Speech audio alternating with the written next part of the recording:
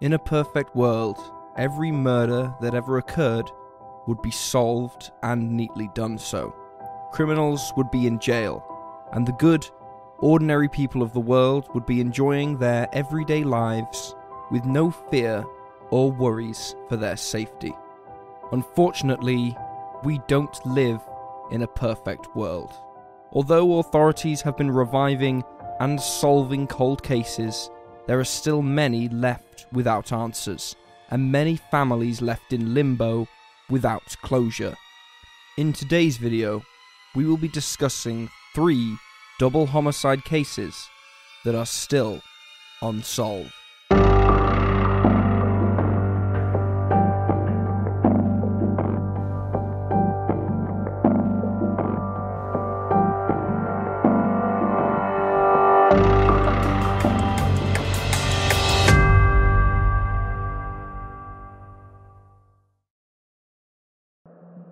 Jesse McBain and Patricia Mann.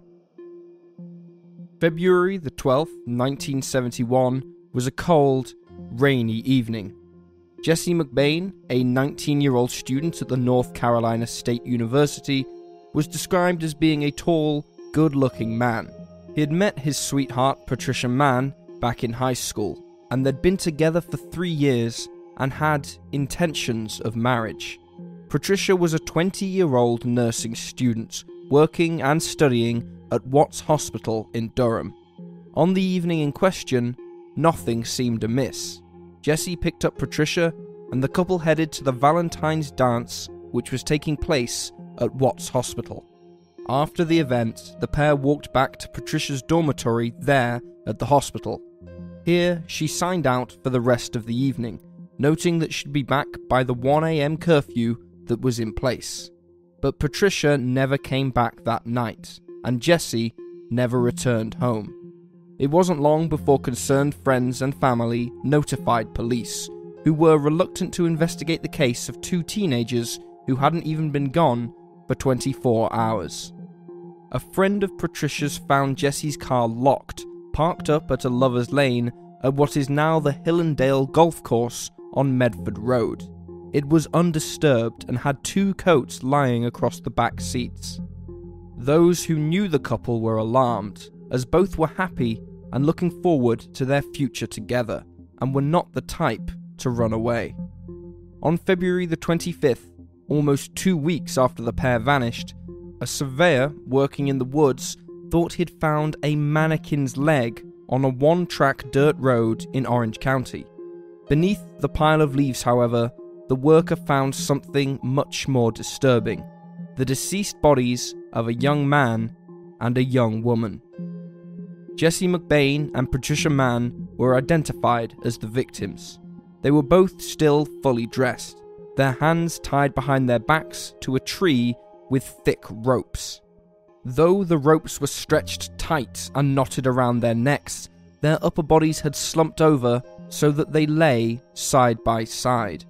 The medical examiner who performed autopsies on the bodies identified several distinct strangle marks on the necks of both victims, which made it appear as if the pair had each had a rope tightened around their necks, loosened, and then tightened again, as a means of torture.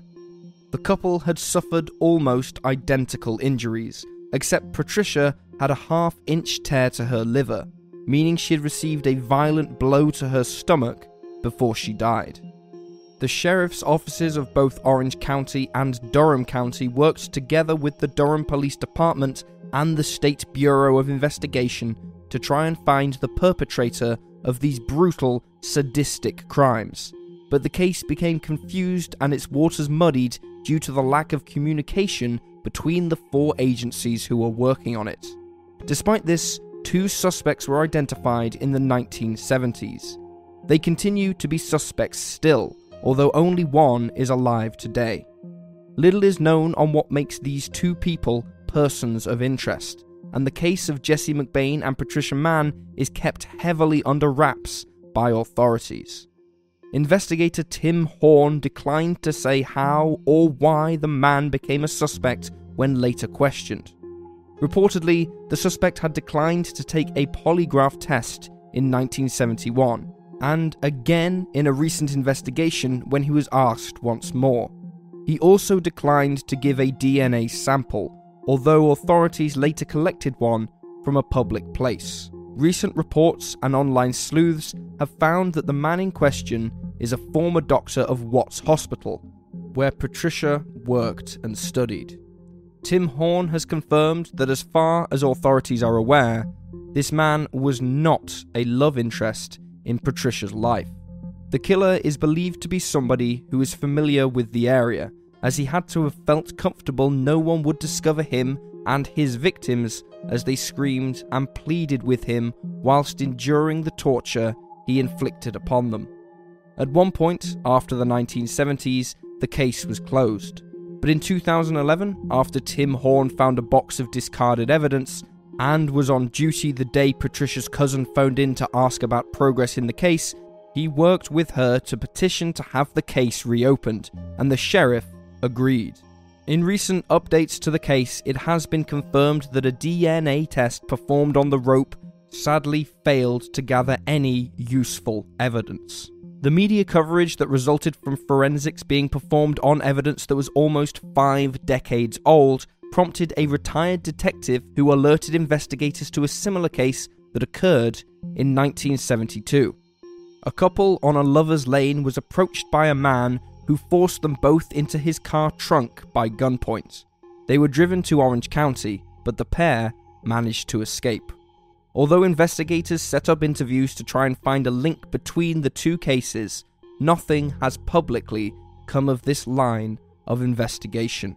Although authorities continue to work hard on the case of Jesse McBain and Patricia Mann, their cases continue to go unsolved.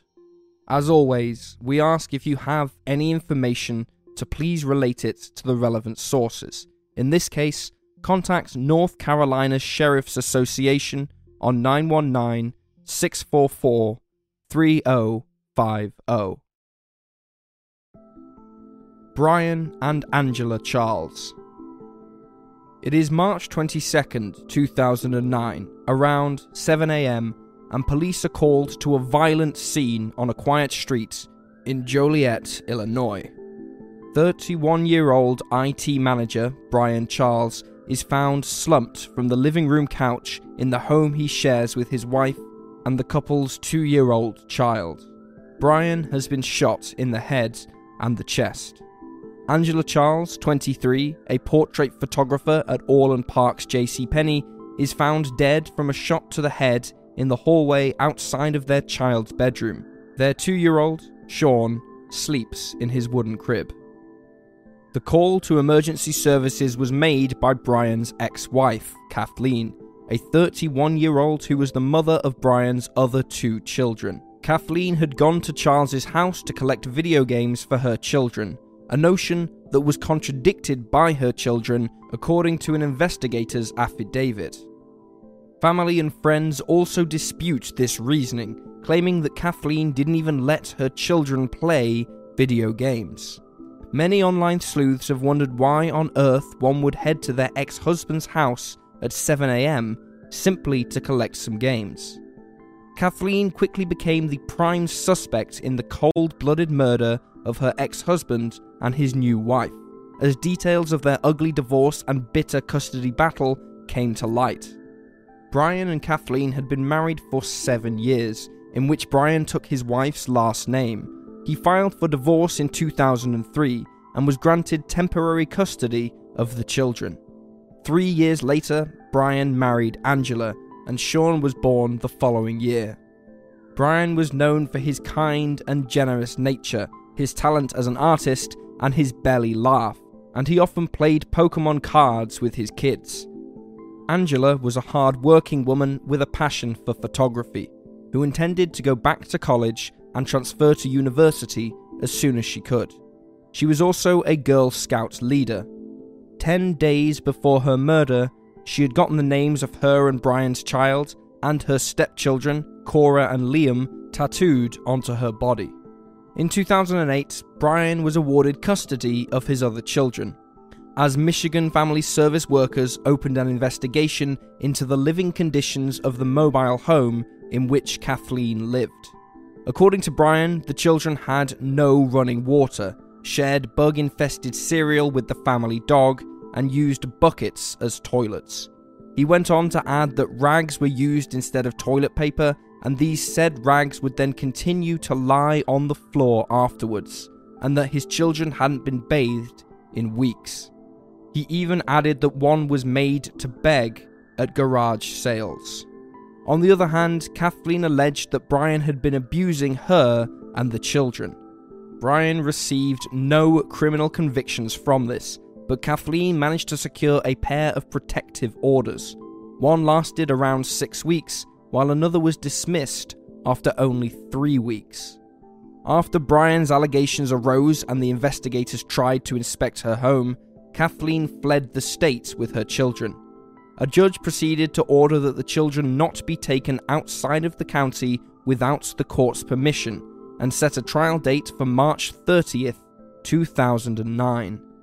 When investigators looked through Angela's Facebook account, they noted her many distressed and upset posts in regards to the custody battle she and Brian were ensnared in with his ex-wife. 2 days after the murders, investigators issued a search warrant at Kathleen's home. They searched her 1990 Chevrolet station wagon and seized 8 computers along with other materials. She was interviewed for 12 hours following the slayings and spent most of the investigation declining to cooperate. She hired an attorney and moved to California with Liam and Cora, whom she was given custody of 10 days after the murders. Kathleen's attorney claimed she had nothing to do with the crime, but refused to comment any further.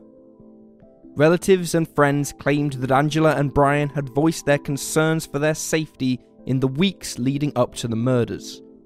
It was also found that the back of the Charles family home was broken into when the family were attending the couple's funeral on March 7th. A back window was smashed, but this was later established as being neighborhood kids who knew the house was empty, who had broken in to steal the games console and DVDs. Kathleen did not attend the funeral after being asked by family and friends. Angela's parents, Jackie and Joseph Roth, now care for Sean, who frequently asks about his parents. In later reports, it appears that Kathleen lost custody of her children, and Cora and Liam went on to be raised by Brian's parents. The only witnesses in the couple's case is that of the neighbours who claim to have heard loud noises around 2 to 2:30 a.m. Another neighbour saw 2 men standing outside the front of the home at about 1 in the morning. These men have never been traced. While many believe Kathleen played a hand in the murder of her ex-husband and his new wife, she has yet to face any charges. It seems there isn't enough evidence to pursue this line of inquiry or bring charges. As a result, the case of Brian and Angela Charles continues to grow cold. If you have any information, please contact the Will County Sheriff Office at 815-727-8575. Harvey and Jeanette Crew. David Harvey Crew, 28, and Jeanette Lenore Crew, 30, were a farming couple who resided in Pukekohe, New Zealand, and were murdered in 1970. The pair had married just 4 years earlier on June 18, 1966 in Auckland, and, at the time of their deaths, had an 18-month-old daughter. In the months leading up to the murder, the pair was subject to several arson attacks and a burglary. In one of these cases, clothing was set fire to in the bedroom. The bizarre and seemingly random acts of violence caused Jeanette to become afraid of staying in her home and with her daughter when Harvey wasn't there. No one was ever apprehended for these crimes. On June 22, 1970, the phone in the farmhouse belonging to the couple went unanswered. No one had picked up in days. The Crews lived near to Jeanette's father, Leonard W. Delmer, his farm adjoining theirs. and so a stock agent called Leonard to check to see if Harvey still wanted trucks to pick up sheep, as he couldn't get through to either half of the couple. When Leonard arrived at the pair's house, he found bloodstains in the farmhouse, and their 18-month-old daughter upset in her crib. She looked thin, as if she'd lost a few pounds, and her parents were nowhere to be seen. Instead of immediately alerting emergency services, however, Leonard went back to his own home to phone the agent and tell him to cancel the trucks. He then took a neighbour with him, one who had alerted Leonard to the fact that no one had heard from his daughter and son-in-law for a while, before he returned to the house. The child was handed over to a neighbour to be cared for, and the authorities were called.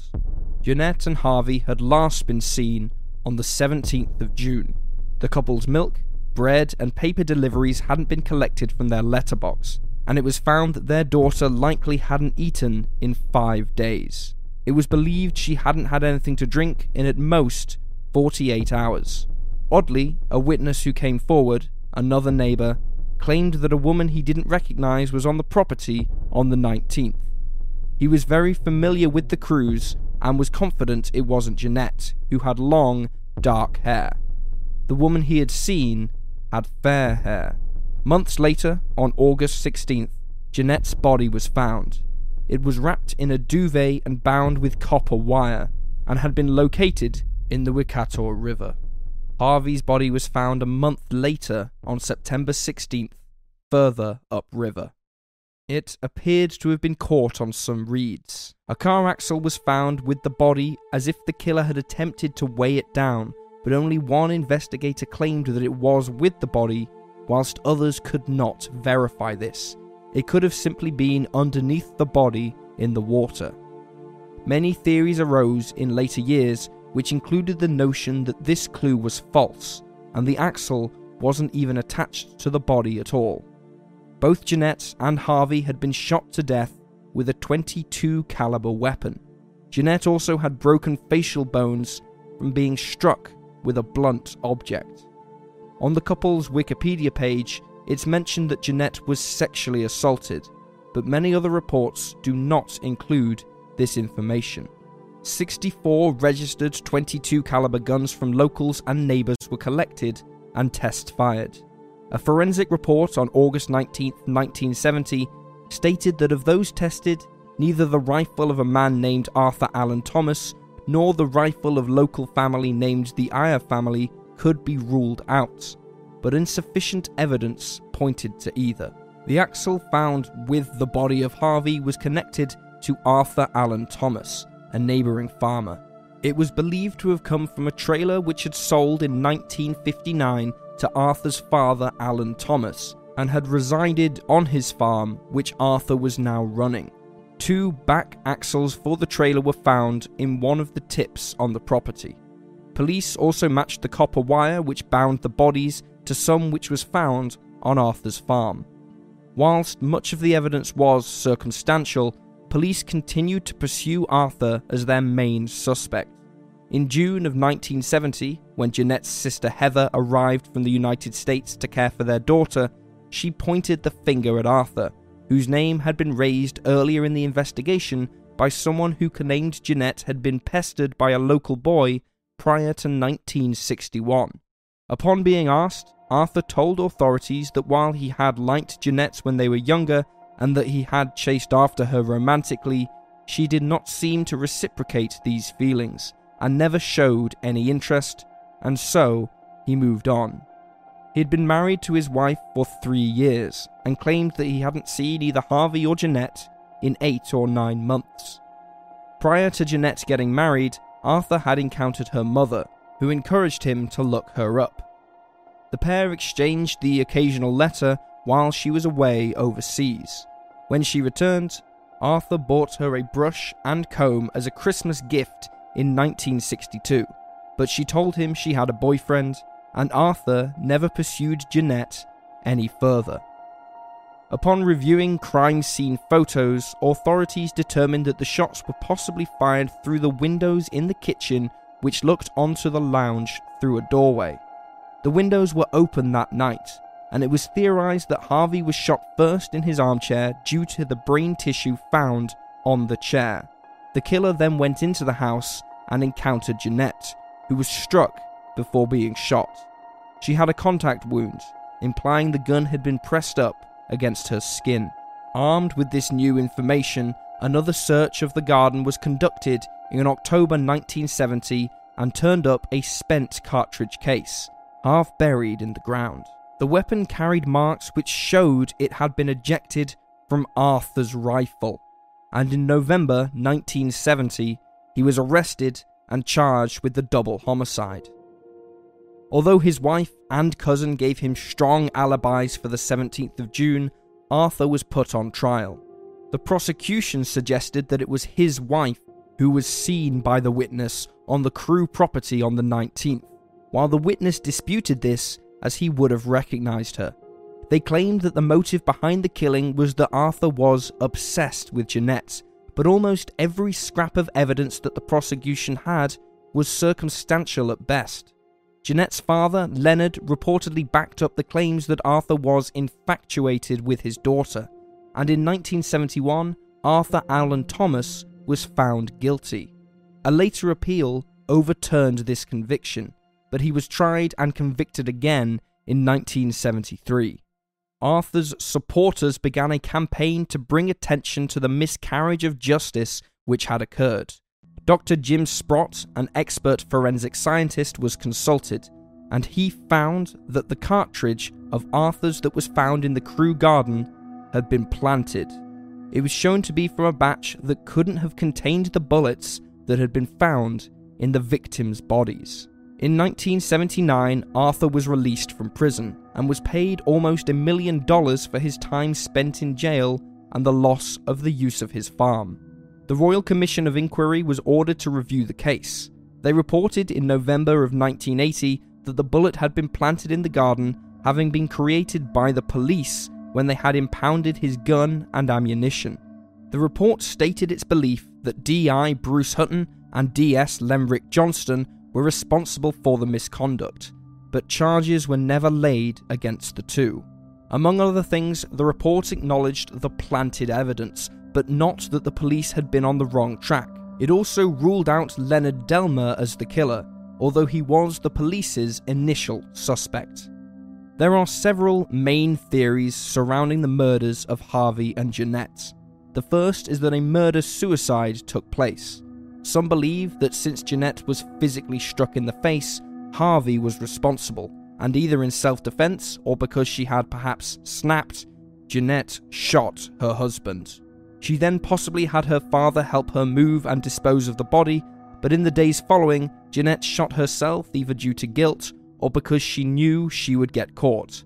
Leonard then found her body and disposed of it as well. However, many believe Leonard, and Leonard alone, is responsible for the double homicide. In 1962, Leonard had been fined £10,000 for tax evasion, and to meet the liability he had to sell half of his share of the farm to his wife. At the time of Jeanette's death in 1970, she was about to receive that share, which had been left to her by her mother. Jeanette's sister, Heather, had been written out of her mother's will when she decided to marry a divorced American man.